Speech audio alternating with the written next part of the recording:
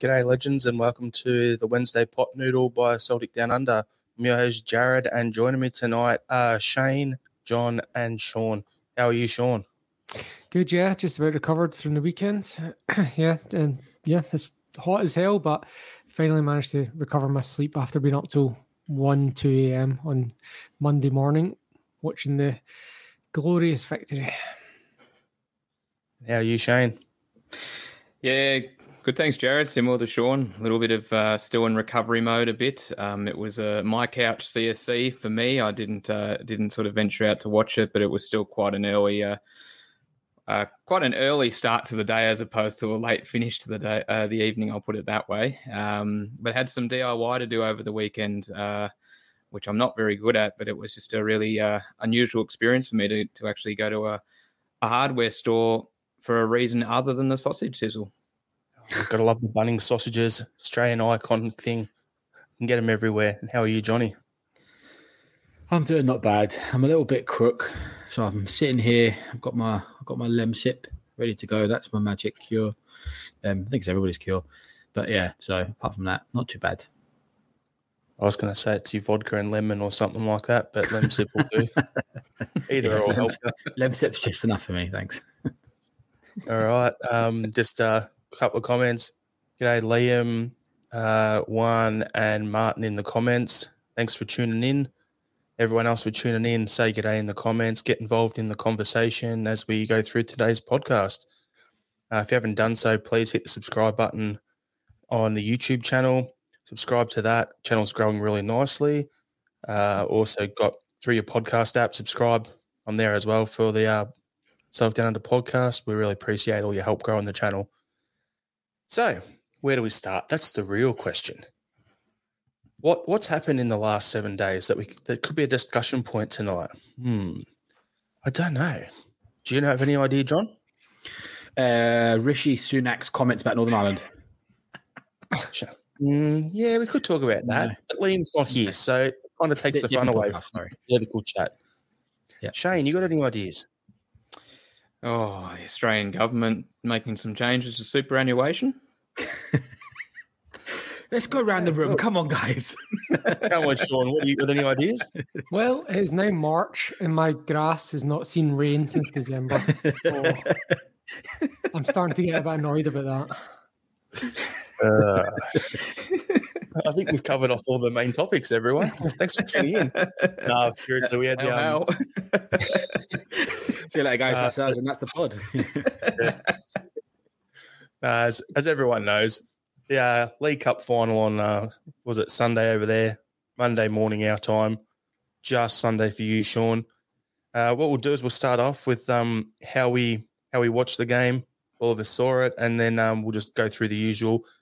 If you want the deep dive on it, the main podcast that we do every Monday on the weekend's results, Sean hosts the weekend review every Monday on the YouTube channel, so you can find it on there, and it's also on the podcast app. So that's where the deep dive and the real nitty-gritty stuff will be spoken about. We'll just do the overview. We'll do the Cliff Notes version on this podcast as we gear up to the weekend's result, the weekend's game. So that's what we'll focus on a little bit more. But yeah, so Shane, how do you watch the game? Yeah, so as I mentioned in the intro, it was a 2 a.m. kickoff here. So on a Monday morning, it was always going to be fraught with danger watching this out and about. So I ended up just tuning in, coining your phrase, Jared, my couch CSC. Best CSC. It's everywhere. Took the gamble of having a nap beforehand. I'm glad I did, but it's a bit of a risk for me. It's quite common for me to just sort of have the alarm go off and then just look at it and go nah, and then fall back to sleep. So I'm glad I set about 5 alarms, made sure I got up. But look, tuned in, and it was an interesting start to the game. I thought early 10 minutes or so, relatively cagey. Seems like both teams are trying to feel each other out a little bit, trying to get into some sort of rhythm. But then the sort of game fell into a little bit of a pattern as I thought it would, in a sense that we were able to get on the ball and start knocking it around and start playing the way we usually do. So our usual kind of, our usual rhythm. And they were sort of, trying to win the ball back and play on the counter a little bit. But as the game or as the first half progressed, I thought we were much better, and we were definitely on top. And they didn't really fire a shot. They had a couple of chances, but overall, I thought we dominated. And went in at halftime 1-0 up, deserved leaders, to be honest. And I felt the second half was very similar as well. They seemed to be the second half. Shane, we'll get through the other boys' thoughts on the first half. You don't want me to jump ahead to the second half? Come on. You already jumped ahead on where we were. So, you want? And Johnny, I'm just going to mute myself. Here we go. 1 sec. And Johnny, how'd you watch the game on Monday morning? I watched it on my phone because I was on site. That's probably why I got a bit crook. But I never watched it live. I watched it immediately on the archive, that the very good service that me and Jared use on the internet. Perfectly legal service, I might add. So I watched it on my phone through, trying to find some shade just so the sun wasn't glaring on my phone so I could actually see the bloody thing. And then I watched the boxing straight after. So I did heaps of work in the morning on my construction site. And Sean, how'd you watch the game? Yeah, there was about 100 folk in Johnny Fox's in Perth City. It was pretty good atmosphere, pretty good night. Apologies to anyone that I jumped on while celebrating. And thanks to everyone that was, thanks for letting me jump on your back and celebrating with me. It was a good night, yeah. But I didn't get home till about 1:30. Got to sleep about 2 a.m. Yeah, it was a good night. First half was, it was feeling cagey. We kind of, after about 20 minutes, it kind of opened up when we started. They were pressing kind of high with about 4 or 5 bodies. And we were there kind of a little bit on top, but then we started to find that space between their defence and midfield when Aaron Moy got more involved. And that kind of turned the game around in our favour from that point. Yeah. So I did as I said when I was on Axom earlier in the week, that for me, it was one of those ones where I could either do what Shane did, have the nap before, run the risk of sleeping and not getting up for it, or I just went the whole record the game, social media blackout, leave my phone in the bedroom, get up first thing on Monday morning, watch the game before going to work. So that's what I did. So it was like I was still watching it live. So I got to give a shout out to my wife for not spoiling the result for me. First thing I said to her when I woke up was, I don't want to know the score. Don't even tell me anything. No reaction, nothing. And then I've gone to the loo, feed the dog. Apparently she was like celebrating, and all sorts of stuff while I was out of the house. So good fun. But yeah, like as you guys have said, first half, it was first 10 or so minutes was a little bit all over the place. Like both teams trying to settle into the game. Then we were the better team, and we were just building with like at the 40-minute mark was like you could tell the goal was coming. It was just a matter of time, and to go into the break at half time up 1-0 was just deserved. Good result there. So, Johnny, what was your take first half? Because we didn't get it out of you. Anything you wanted to single out? First half, God, from what I could see from my tiny wee phone, like I think overall, and first half especially, the score flattered them very much. I think we dominated a lot of the game. I thought the goal was well worked. Yeah, I thought it was a very well worked goal.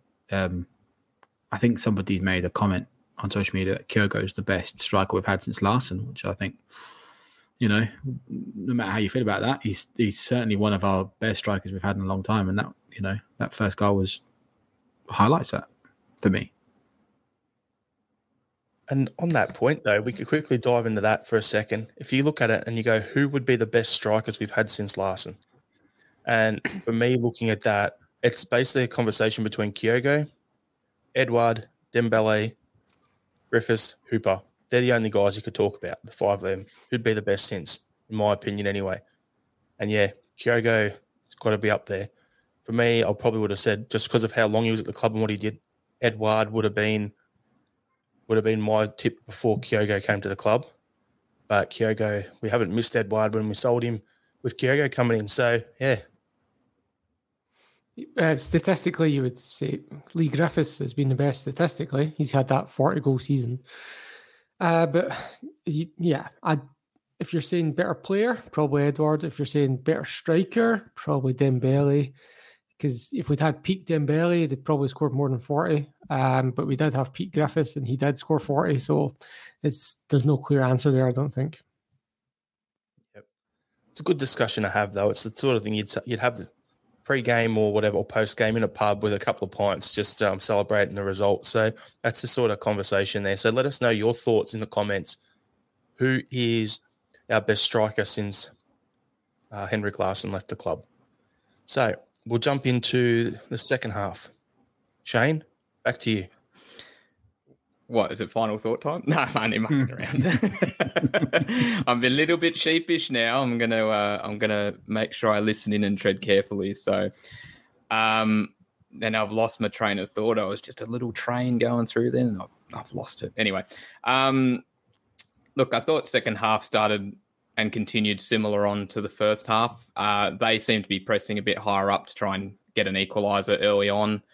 And I felt we didn't really get disrupted in any capacity. And that second goal was just a wonderfully well-worked goal. And, you know, credit to Calmac for the pass to find Moy. Moy, who uses just a little shimmy to get some space and then smartly plays it to Hatate, who then takes the time to look up and square it to Kyogo. It's just wonderfully well worked. And if you want to go back a bit further, credit to Starfelt for actually getting involved and winning the ball back from the loose pass into midfield. I think he won it back from in front of Tillman or Sakala maybe, and then laid it off to Calmac, and that kind of started the move. And I honestly thought at that point we were done. We were home. You know, they weren't really creating much, particularly in that second half. And you know, then they got the free kick and a bit of a mess defensively, and they get a goal from it. Morales scores. Did his best not to, but ended up putting it in the back of the net. And then for sort of 10 to 15 there, they kind of had a little bit of a buzz about them. They started to threaten a little bit more. We conversely also looked a bit sloppy as well with the ball. Taylor was giving it away a little bit. Starfelt, of course, and even Calmac uncharacteristically gave the ball away and then quickly retrieved it, as he always does. And this was what comes up next is probably the most pleasing thing for me, is that we were able to arrest that momentum and very quickly, get back on top in the game again. And in that last or final 10 minutes, it looked like we had control. And that's a pretty big thing, to be able to have that significant shift in momentum, but for us to be able to change it. I don't think they blew it. We simply got control back. And that was remarkable. And, you know, in the end, there were a couple of chances late. Haksabanovic could have had a brace. O'Reilly, you know, produced a pretty decent save out of McGregor.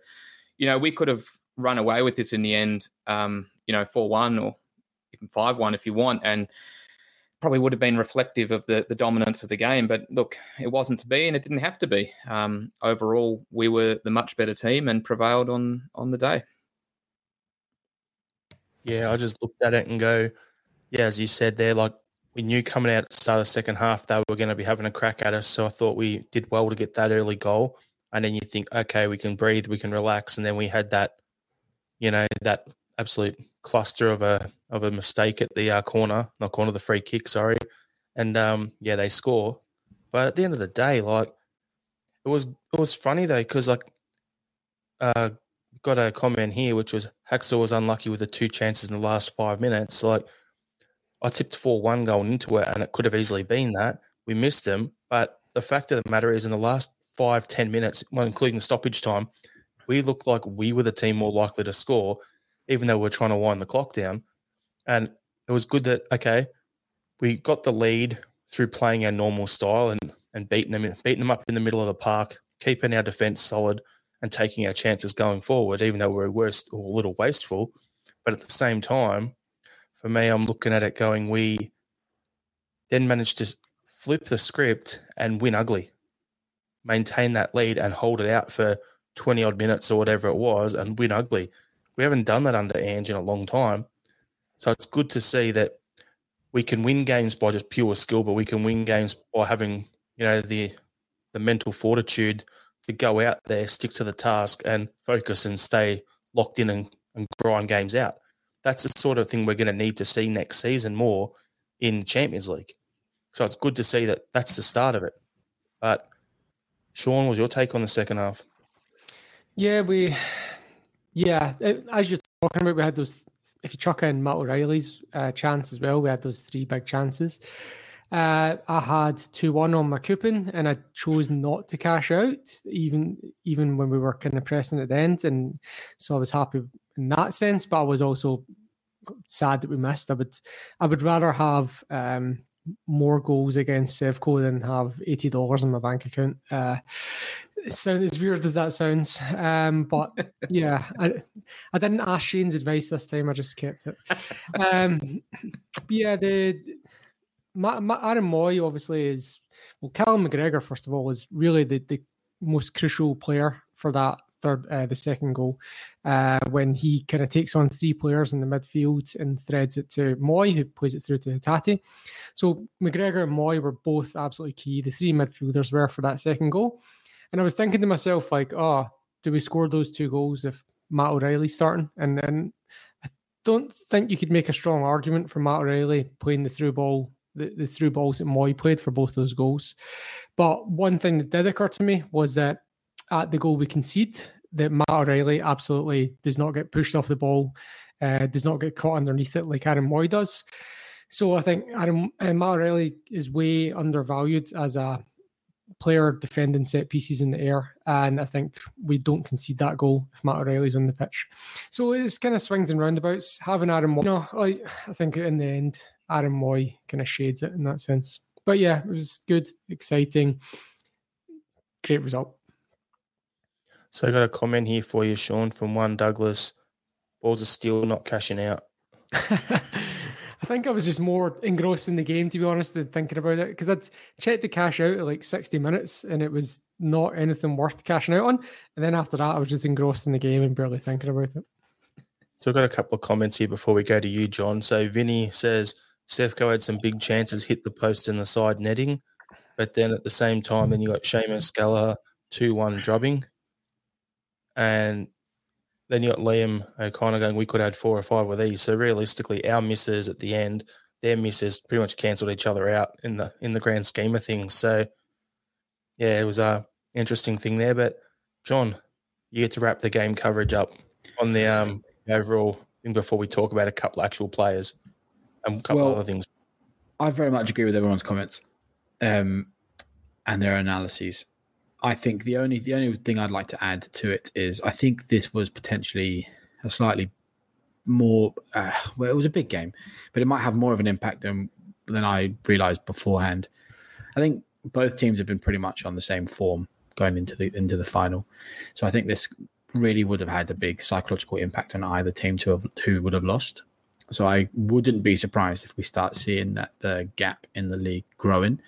Probably through like draws here and there, or maybe the one shock loss or something like that. But I really think they thought that they were, at our level. I did, and that the points were semantics. And if they had beaten us, I think they would have. I think they thought they would have had a really good chance of getting the league. And I just think that's touchwood a complete given now. So, I think the gap's probably going to grow because I think that, like I say, both teams were on the similar form going in, and it was very much who's the better team type of win, type of game. So, but the only thing I could have said as well for that performance-wise was there was probably about 10 minutes after their goal or whatever it was where they, had us on the back for a little bit, but we dominated. We had control of the game. So, 4 or 5 could have happened. Like I said before, flattering for them sort of thing. On the topic of the 4 or 5 that we're putting forward here, do you think that those missed chances are down to the fact that we're not used to playing a counter-attacking style of football? We don't really get many chances on the counter-attack. Is it down to that? Is it down to not being used to that style of play? Is that going to be a disadvantage going into Europe next year? We were wasteful doing that in Europe this year, Sean, if you think about it. I think maybe you go. Yeah, sorry. No, I completely agree. It's a really good topic to talk about. I think that's where we should be trying to strengthen that part of our game for Europe, because we're never going to get the type of possession that we get in the league in Europe. So we need to understand how to do counter-attack in football, or better to an extent. So I think you're right, Sean. I think maybe the Haksabanovic chances, maybe. It just particularly the first one where he sort of was bearing down on goal and kind of, held back and sort of wasn't too sure what to do. And eventually we got a shot off that forced McGregor into a save, maybe, because I felt he probably wasn't as direct as he could have been there. The O'Reilly one seemed more technique. He probably needs to hit that with his right instead of his left. And then the last Haksabanovic one, that just shaded the post. So I don't know. I feel like, do you put down that as sort of skills because we haven't been very good at it, or was it just the kind of heat of the moment, the end of the game, running? They're not really running on empty, but you can tell we're heading towards the final whistle. I don't know. It's a really bad answer to your question, but I don't know. Okay, so what we'll do is there's two other little comments I wanted to make that tie in. So it's going to sound weird. It's so great to not be talking about VAR after a derby and a cup final, after everything that's happening. So I just wanted to bring that up because that was one thing we said last week. Like, what time's VAR going to get involved in the game? When's the Rangers penalty going to happen? And VAR didn't get involved for that to happen, so I'm absolutely wrapped with that. One thing I want to say is Nick Walsh as a referee, I thought he did a fairly decent job. Instead of letting guys like Lundstrom kick lumps out of our players two or three times and then giving him a warning and then giving him a card after that, he was bang on the card straight away. He gave out 10 yellow cards in the game. So it showed that he was like, this is how the game's going to be called, and he was consistent with the cards I thought that he gave out in the certain situations across the length of the game. So if I'm the sort where I'd normally pick at the refs and tell them how hopeless they are, I just have to come out and say when they do a somewhat decent job, actually do things correctly the way they're supposed to be done, I have to bring it up and say, yeah, it was good to see that. Yeah, I think two of the cards were for dissent, and probably about 6 of them or something were for professional fouls. I don't remember the actual numbers, so that's why a lot of them came at the end when people were getting kind of desperate and tired. But I'd go even further than what you said, Jared. I would say that Rangers youth coach Nick Walsh actually had a very good game, beyond decent, and that it was good to see that Bellshill loyal Rangers supporter John Beaton not get involved, not have anything to get his sticky wick in. So it was good in that sense.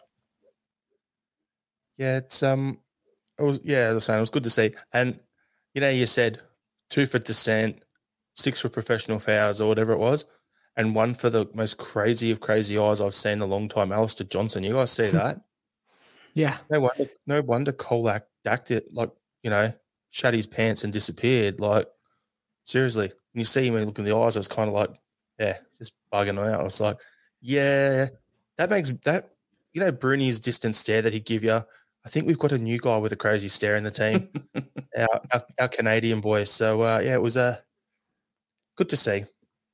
We've all played football with someone like that at some point. That's like this friendly, happy, shy guy off the pitch, and then as soon as they go on, they're just focused beast, and it's like just become a different person. Yep, good old white line fever. Anyway, so before we crack on to the next couple of topics, I'll go through some comments here. So Vinny Kyogo is a proven big game player. I was hoping Liam was on so that we could, get him to just wax lyrical about his guy from Japan. Wrong comment there. Vinny, also, Kyogo is on track for 40. And then we've got some responses here too when I asked who the best striker since Larson is. So Vanessa McCormick, Robbie Keane, although he was only here for a few months, I'm not counting him or any loan players because we didn't actually own them. They weren't our player, but yeah, I get your point. Then Andrew Reid, Dembele was the best in my opinion, but wasn't with us long enough, unfortunately. Liam O'Connor, best striker, so many to choose from, but Lee Griffiths from National and Odson Edouard International. And then we've got 2 goals in both cup finals from Kyogo. How can he not be the most exciting striker since Larson? And many of his other goals to maybe reach over 30 this year. So on that, Kyogo was the first player since the 1950s to have back-to-back braces in cup finals. So that shows the level of talent and what he's doing at the moment. And one last comment here. Colin Selt, how from Cologne, a very rare opportunity this morning to be watching live. Great show and a great time to be a Tim wherever you are in the world. Find yourself in the world. Cologne was one of the... Love it. Cologne was probably one of the best Celtic away trips I've ever had in my life. I think that's one of the best cities in Germany. And I thoroughly enjoyed the beer, obviously. Yeah. Beer there's amazing. Beer is brilliant. Yeah. So, thanks for tuning in. And, we'll get on to it. So, we're talking, I think it was you, Sean, mentioned about Callum McGregor before and his impact leading into that second goal. So, a quote from him was, we did our talking on the pitch in regards to all the absolute bollocks that was getting spoken in the media in the lead up to the game. So what we want to do is we want to discuss Callum McGregor's style of captaincy and why it works so well for this Celtic team. So, Sean, what are your thoughts on that? On his style as a leader. So he was obviously a lot more circumspect when Scott Brown was there, which is understandable in a sense because there's not many bigger personalities in a room than Scott Brown. So, there's only so much oxygen to go around. But since Scott Brown has left, he's came up and filled in the less aggressive roles that Scott Brown did in the terms of being the leader in training, the leader on the pitch, some of the stuff that Ange Postecoglou is saying where he's never even seen the inside of the changing room at Lennoxtown. So it sounds like Callum McGregor is absolutely the manager of the team in terms of the personalities and making sure people are doing the right things. And that is an outstanding thing to have. If your version of that is a serial loser who plays at fullback and puts comments and program notes about not being able to beat other teams because blah, blah, blah, then that's not a good look. But McGregor, as you said, when he goes to do the media thing, he just ticks all the boxes. He says all the things he's been trained to say. But then when he goes on, you see him when he's in the huddle, he's much more, that's where his real personality is coming out. But I feel like every time someone comes in that door, he's probably doing the Scott Brown thing, being the first person on the phone, making sure everyone's welcome at the club, letting everyone know what it means to be at Celtic. Not like the whole, not just the history thing, like maybe a little bit of that, but more about this is where we are now. This is what our standards are. This is our expectations. And history is probably only just a small part of that, to be honest. I think he's just really focused and driven on the now. And when you hear his post-match and they asked him, like, how many medals is that now? And he literally didn't know. He didn't even know the answer. Like, I think our most medals is Bobby Lennox is 25. Callum McGregor's now on 17. So he's got 8 more to go if he wants to be the most successful ever. At age 29, that's very possible. But honestly, the fact that he didn't even know was very impressive to me. Just off the back of that, Sean, like what you're saying, and you mentioned, like, there was the stories of the Japanese boys when Kyogo came in and had to do hotel quarantine, that he was getting daily phone calls from Calmac. Then there's other players have said similar things in interviews too since they've come in. And when you look at our locker room, you get Calmac coming in and these are our standards. This is what we're about. This is what we're going to achieve. And this is how we're going to go about it. And he runs that dressing room. But he'd have some very good lieutenants there. And they don't have to be screamers because of modern footballers, you don't really need the screamer. You need that strong leader who knows and takes the way. So if you've got him, but then you've also got someone who knows the club inside out in James Forrest. And then you've got Joe Hart in there with you as well. And I'm sure there's a couple others I'm missing out there. Like Aaron Moy doesn't say boo, but he's a lead by example in his actions sort of thing. So you've got a fair few guys. Carter Vickers would be the same. Starfelt, I think, would be a bit of a leader. Then you've got Ralston in there as well. So you've got a bunch of guys there who are kind of, when you think about it, the way they go about it and the way they prepare and they lead by example, it reminds me a lot of the Martin O'Neill era, where a lot of those guys went on to become captains elsewhere. And James Forrest wasn't even in the squad for the weekend. I think he's won more trophies than Callum McGregor, and now he can't even get in our squad. So, I'll check the numbers in a minute and come back to you, but that says a lot about our squad strength as well. Johnny, we'll throw to you. What's your thoughts on it all? I think I agree wholeheartedly with Sean's comments. I think Callum it was quiet when Bruni was around, and now he's definitely grown massive. I always thought he was going to be a great man, a great captain. I called it before he got appointed and stuff, and I think he's the type of captain that leads by example. Though I think he does all the talking. We see it, right? We see all that sort of like ginning people up and stuff for the game. But I think more than anything, he's not somebody to go around and start barking orders, and you don't really see that. He's more that, that pendulum, right? So he's just helping the momentum, and then allowing the rest of the team and all of their talent and brilliance around them just to go ahead and shine. So he's that type of captain. He's not somebody that wants to be the center of the spotlight. He's more like facilitating everybody else and all of their talents. And that's what, just in life, that's a good leader, right? So yeah, I also thought he was going to be great, and it's good to see that he's getting stronger and stronger into that role and stuff. So I think he very much, like from what you're saying, Sean, I think he could be the most decorated captain for sure. If I'm reading, Billy McNeil's on 23 in terms of captains. If I'm reading this right, James Forrest is on 20, but would be 21 if he gets a medal for the weekend there. But he wasn't in this. He's played in 2 previous rounds, but not played in the final, not in the bench for the final. Does that qualify him for a medal? I'm not sure. I think he'll get one. Yeah. Yeah. So I guess that puts James Forrest. One. Yes, he'll get one.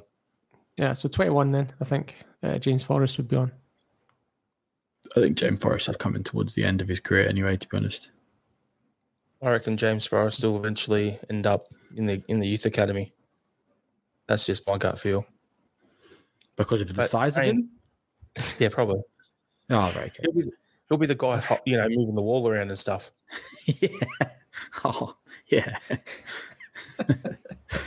Hey, Shane, you got anything you want to add about this?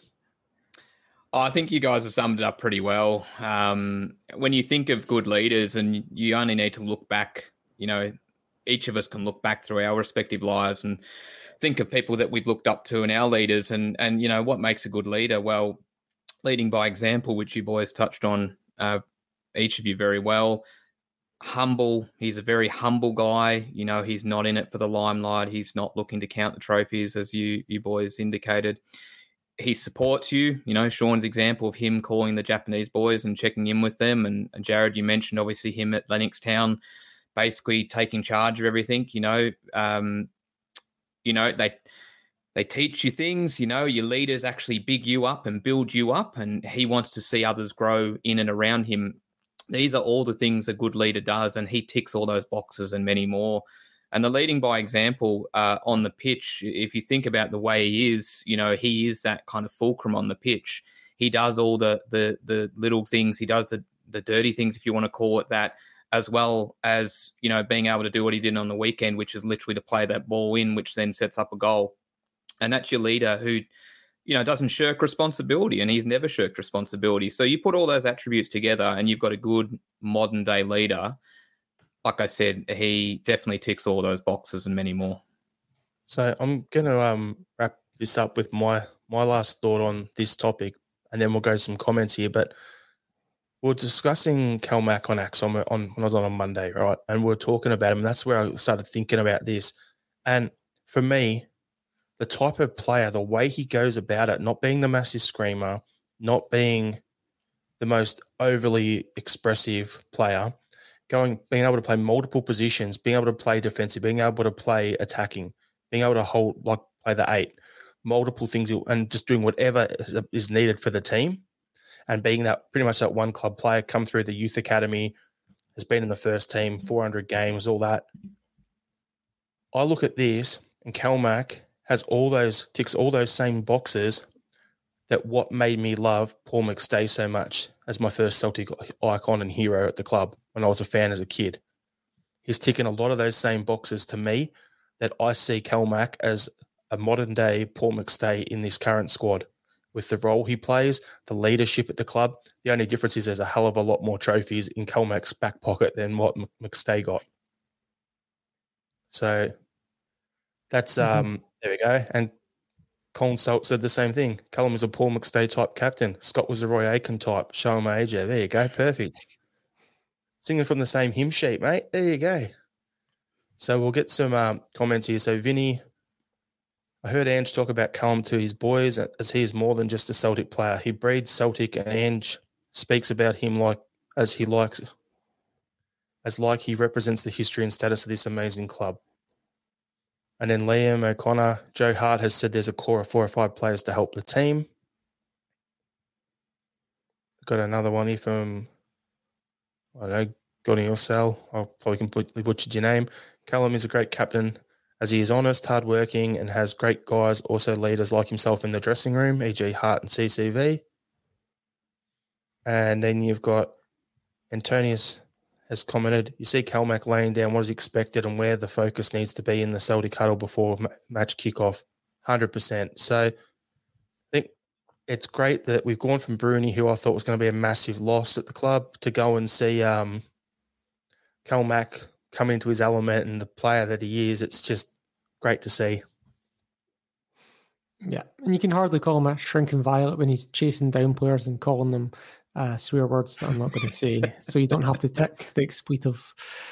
I do anyway because, you know, I kind of have to because I'm on the pod. There's a chance I might drop something later in the pod, Sean. So anyway, but the rules on that anyway with YouTube, as long as we don't drop any of those main words in the first 5 minutes and there's no swearing in the first 90 seconds, we're good. Well, it begins with S and rhymes with white bag.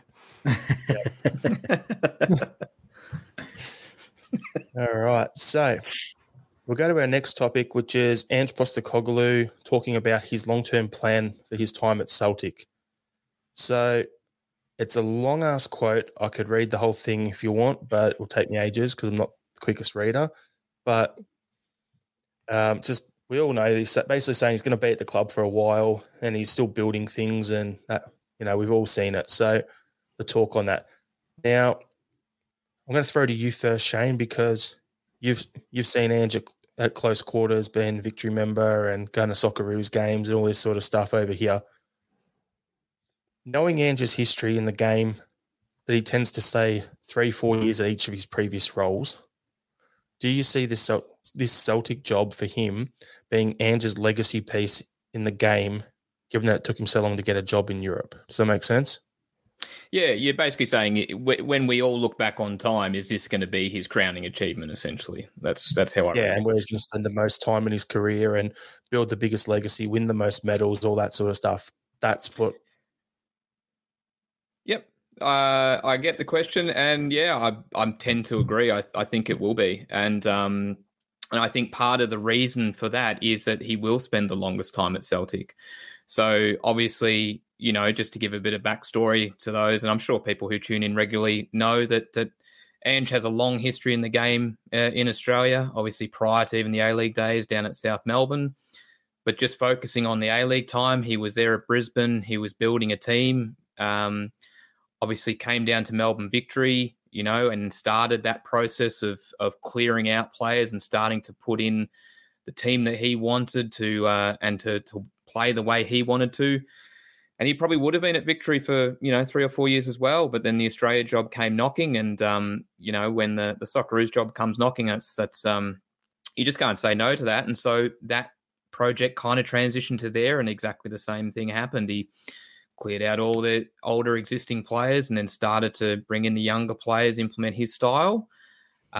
Eventually moved on from the Socceroos job in, you know, unusual circumstances. We won't go into them here, but it probably wasn't as cut and dry as people maybe think or thought at the time. I think that's definitely come to light later on. Was it Yokohama and did exactly the same thing? So you've got this pattern of where he goes and said, this is how I want to play. This is what I want to do. This is how I can get there. But there's just something about him being at Celtic and the lure of being able to build a team that can compete in Europe and consistently compete in Europe. And you know, he said that from day dot. His goal is not just a team that just makes it into the Champions League or qualifiers, or even on and off. It's about making that a consistent thing. You know, we're always in the Champions League. We're always qualifying. We're always pushing further. And I think as long as he's got people at the club who back his vision and want to invest in what he's doing, I actually can't see him moving on in the next couple of years unless something really massive was to come up. where they turned around and said, we want you and you're our guy and we're going to do everything we can. So really, I can see him staying at Celtic for a very long time. I think when the dust settles, this will be his most prolific period as a manager in the game. I'll bring up a few comments before we go to you, Sean. So we've got one here. Ange basically confirmed he's going nowhere as we kind of knew. Vinny, Wolf of Wall Street movie quote, he ain't effing leaving. Vass, I think Ange will spend a long time at Celtic, but it won't be his final destination. Yeah, I agree. I think he's got a couple of things that, on the bucket list that he'd love to do if they came up. So we'll get that. Vinny, maybe if Pep from City goes, but hopefully not anytime soon. So for me, I look at it and I'm like, just to touch on what Shane's pretty much said everything I was going to say, the only roles I could see him leaving us for at the moment would be a big continental club, whether that's like a Barcelona, a Real Madrid, a Bayern Munich, or the next tier down. I don't think he'd go to Italy, to be honest with you, because the style of play in Italy isn't really the way he likes to play. But thinking about it, if he was to go down the road to England, there's probably 2 jobs down there, maybe 3, that would give him clubs that would allow him the time that he needs and allow him to play his style. So, yeah, as was said there by Vinny, if Pep left at City, he's got all the City group links. That would be somewhere he'd go. Tottenham would be the sort of club that he'd come in as like a Pochettino type there and be given the time to build his program and build it up and do something, because that's one of the clubs that doesn't really fire their managers really quick in the Premier League. But his ultimate dream job, if it opened up, was if Jurgen Klopp retired tomorrow and he was offered the Liverpool job, he'd be gone. But he wouldn't be like Brendan Rodgers, like a thief in the night, moving straight away. He'd sign for the following season, see out the year. That's the way Ange tends to operate. But other than that, I don't really see him jump at any time. But Sean, what's your thoughts? You guys have covered it pretty well, to be honest. I see on the transfermarket.com that his average spell as a coach is just over 3 years. He's been here for 1.5, so you could argue he's halfway through. I would like to think that if he does leave in a year and a half's time, that he's basically reshaped the infrastructure of the club and it will have minimal impact, and maybe even John Kennedy could step up. But he's now at a point where he can pretty much do whatever he wants and be here as long as he wants to be. And the only thing really left for him to prove is Europe. And I think he probably feels the same way. The question is just whether he's going to have a third or fourth. Is he going to do what Rodgers did and chuck it after a third crack at Europe, or is he going to, even if he doesn't succeed as much as he could, or is he going to, even if he does succeed, is he going to try and improve even beyond that in a fourth stint at Europe? He's got the squad so well drilled and so well rounded that it's going to be a 1 in, 1 out from now on, and the squad should have enough quality to maintain domestic dominance, whether that's just winning the league or whether it's winning a treble and anywhere in between. But as you say, his challenge is probably to rebuild the infrastructure and to challenge in Europe going forward. That's the way I see it. But I totally agree with what you guys are saying about top 20 club in Europe would be the only thing that would kind of tempt him for now. And Tottenham sounds like probably the right thing. And yeah, that sounds about the right kind of. He's not going to go for Burnley or Bournemouth, or West Ham. Yeah. Yeah. So before we go to you, Johnny, Andrew Galea has mentioned Ange hasn't really spent any money yet. His ins and outs even up. Maybe the board might give him 10 million for a key player. So touching on what you're saying there, Sean, 1 in, 1 out. I've mentioned it. The 2 key spots I think for us to make the step up in Europe next year is either we need to either upgrade our goalkeeper or we need to get a quality number 10 for Europe. Those are the 2 spots, priorities in my opinion. Are they going to give him that money to go and do that? I actually don't think Ange, if he was given 10 million for a player, I don't even think he'd spend 10. He'd probably go, okay, what's the Jota route? 6 million top sort of thing, 6-7 million. And he just gets someone that he can mold and develop because he tends to like younger players that he can do that with. So he's got so much faith from the Celtic fans that they could probably crowdfund a £10 million player at this stage. Yeah.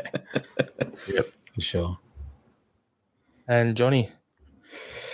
I think it'd be a shame if he went to a team like Tottenham, to be honest. I think that's my personal feelings about Tottenham, to be honest. But I mean, Liverpool for sure. I can see it. I agree with you. I tell you something. See, after the Rat left and the manner in which he did, and even I think everybody's shocked the way that KT left as well during the 10 in a row and stuff.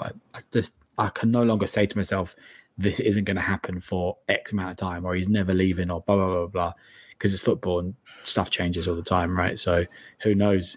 Klopp could get fired tomorrow and Liverpool could come knocking and that's him gone. Do you know what I mean? It could happen. So I like how he is, though. He has a long-term plan. I think that's really important. And I think we're all right in saying that. I think that's probably the way that he wants to implement it is in Europe, right?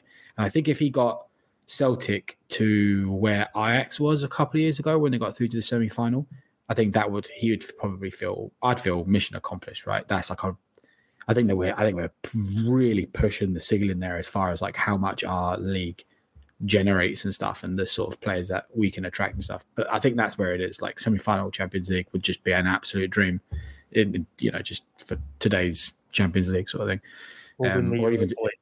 Or even winning the Europa League would be huge as well. That's actually an extremely difficult task nowadays. So something like that would be fantastic. So, but I'd probably see that. I would imagine that's what he's thinking as well. But so that's pretty much where Vinny, you're drunk, mate. Yeah, I mean, we all dream, but that's where it stays. Come on, Johnny. He's not going. He's not going. Ange is not going anywhere. Have that faith. Setting yourself up. Liam O'Connor, what type of contract is he on? A rolling year to year, yes. So he's on that. I think we need to give him the Rodgers contract. He's made his point. This is what I'm on. I'm not going anywhere. Give him the big deal. Give him the 5-year deal. But look, just on the comment that we're making about the type of players that he's buying, I think that will probably change. And I think that was probably more of a symptom. Well, a couple of things. The leagues that he knows where the market is just, you get way more for a lower price. But I also think that all the comments and stuff wasn't a transition year. I get all that. But he very much had sort of shackles in the sense that we had just shipped everybody and there was a finite budget. So he had to find a level for the budget that he had. So I wouldn't be surprised now that you're saying it is 1 in, 1 out and all that stuff that we might spend in the region of Edouard type of numbers. Maybe not immediately, but I wouldn't be shocked if we spent like 9, 10, 11 million on one player. That's just like, Christ, wow, here we go. So yeah, we'll see. I might be wrong. All right. So what we'll do is the next thing I had on the list, I'm going to leave for next week when Liam's on. So we'll jump ahead. The Asian Cup dates have been confirmed for 2024. So we've got, what have they got here? January 12th to February 10th in Qatar. So Celtic will probably lose 5 players minimum across the Japanese, Australian and Korean squads. So looking at that, we've got our 5 Japanese guys. Kyogo, you'd think would be in the Japanese team, along with Maeda and Hatate. Kobayashi and Awada, who knows how they'll shape up for it. Then you've got Moy, if he's still with us. Would he sign a 2-year deal or a 1-year deal? What was it, Shane? You should know these things. 2-year deal, so he'll still be our player then. So he'll be in the Australian squad. And then you're going to have should be in the Korean squad as well. So there's 5 there, potentially more if the other Japanese boys are there and whatever else we sign. So looking at it, they're going, that's, we'll be coming back off the winter break then, and then players will be away for, almost a month. Going to be an interesting time next January and early Feb for our squad to thing there. But as Willie said in our group chat, don't worry, we'll be miles ahead in the league by that point anyway, and the league will be wrapped up, so play the kids. To try and be positive about it, if it starts on the 12th, then we'll probably get to keep them for the derby on January 1st, 2nd, whatever day they play that before the players go away. Another positive, it's in Qatar, so it's only 2 hours, 3 hours time difference, depending on your season. And February 10th, well, the other thing is when you come back from the winter break, assuming we go back to a normal schedule, We'll have the first round of the Scottish Cup on around about January 21st, whenever that kind of is the game we come back to. And that's usually a game against somebody like Alloa or somebody like that. So the first real competitive game should theoretically be the end of January. So you're looking at 2 or 3 games max if they go all the way to the finals. So it's hard to, just try to be positive, but otherwise it is a little bit of a concern. Couple of comments here. Andrew Galea leaves us with no striker. Come on, we've got Johnny Kenny and those other guys, Joey Dawson. We'll be right. Abada, he'll be up front. Abada. Yep. And then Juan Douglas. If you have more than 5 players away, can you postpone matches? You can. Apparently you can. So that's something 4. else that we'll be able to do. Yeah, the rule is 4. But Yeah. I think we've avoided doing that in the past.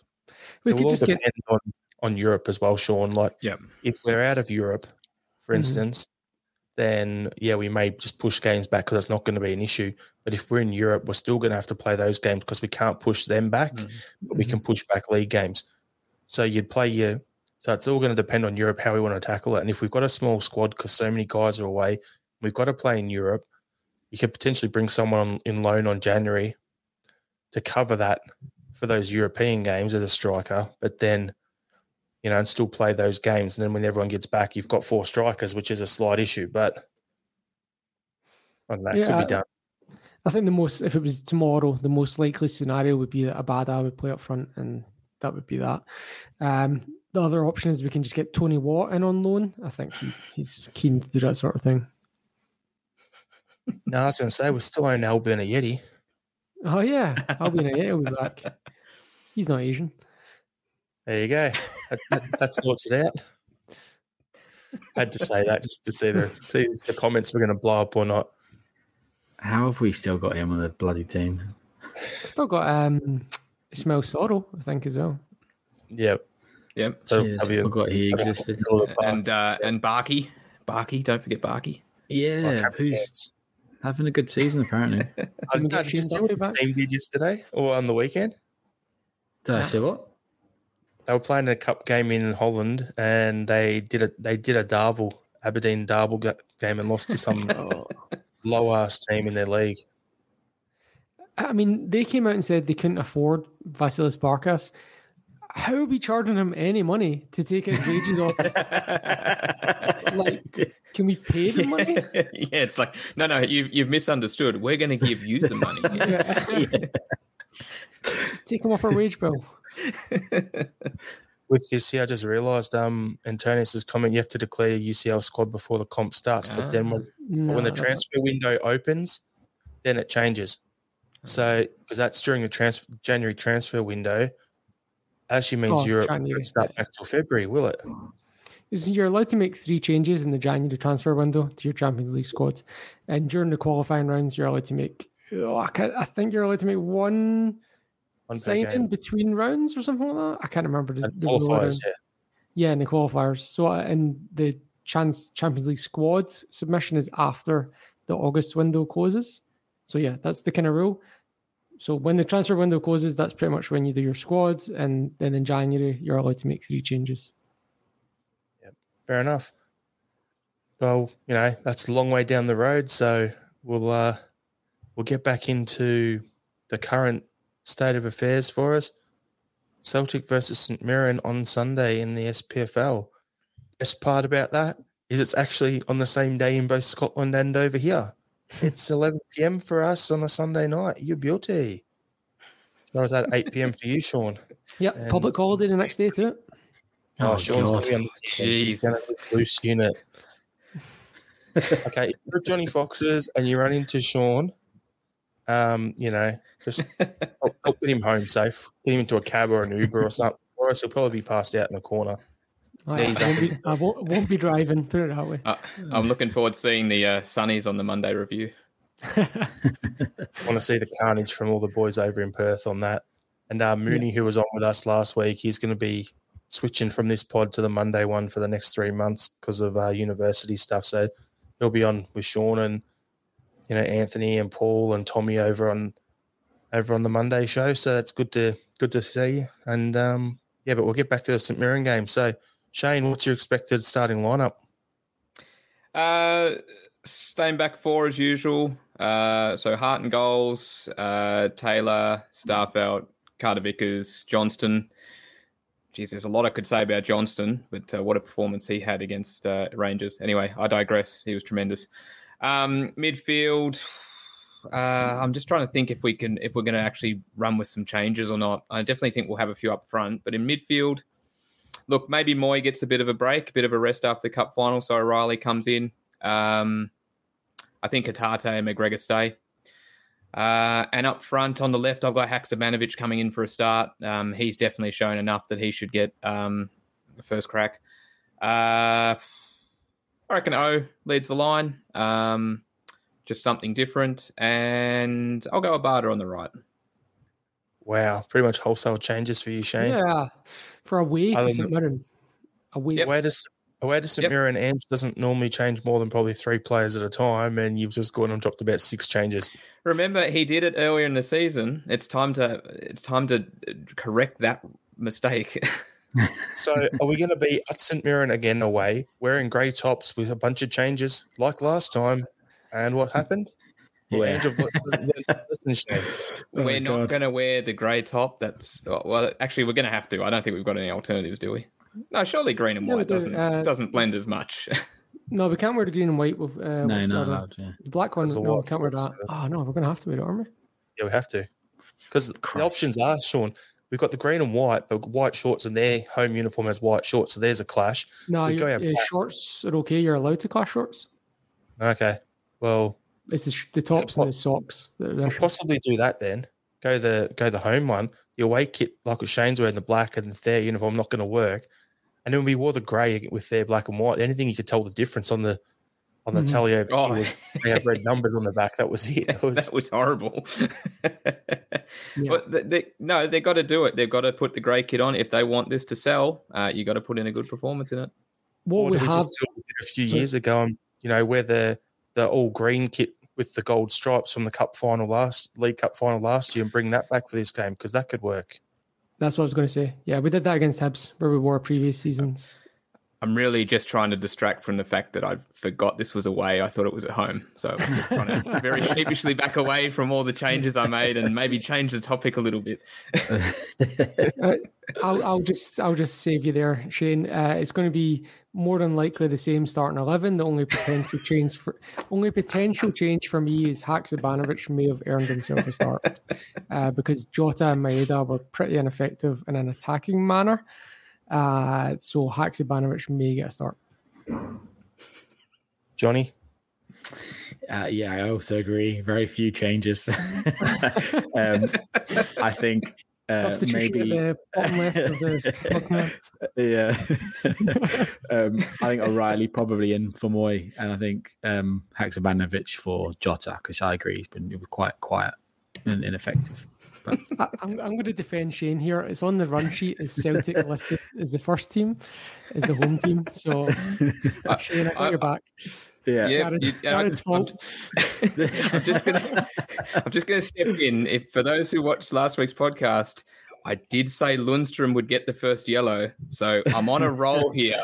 Sean, if I tell you to cash out, back me in. Okay. I followed your advice last time, and it was sound.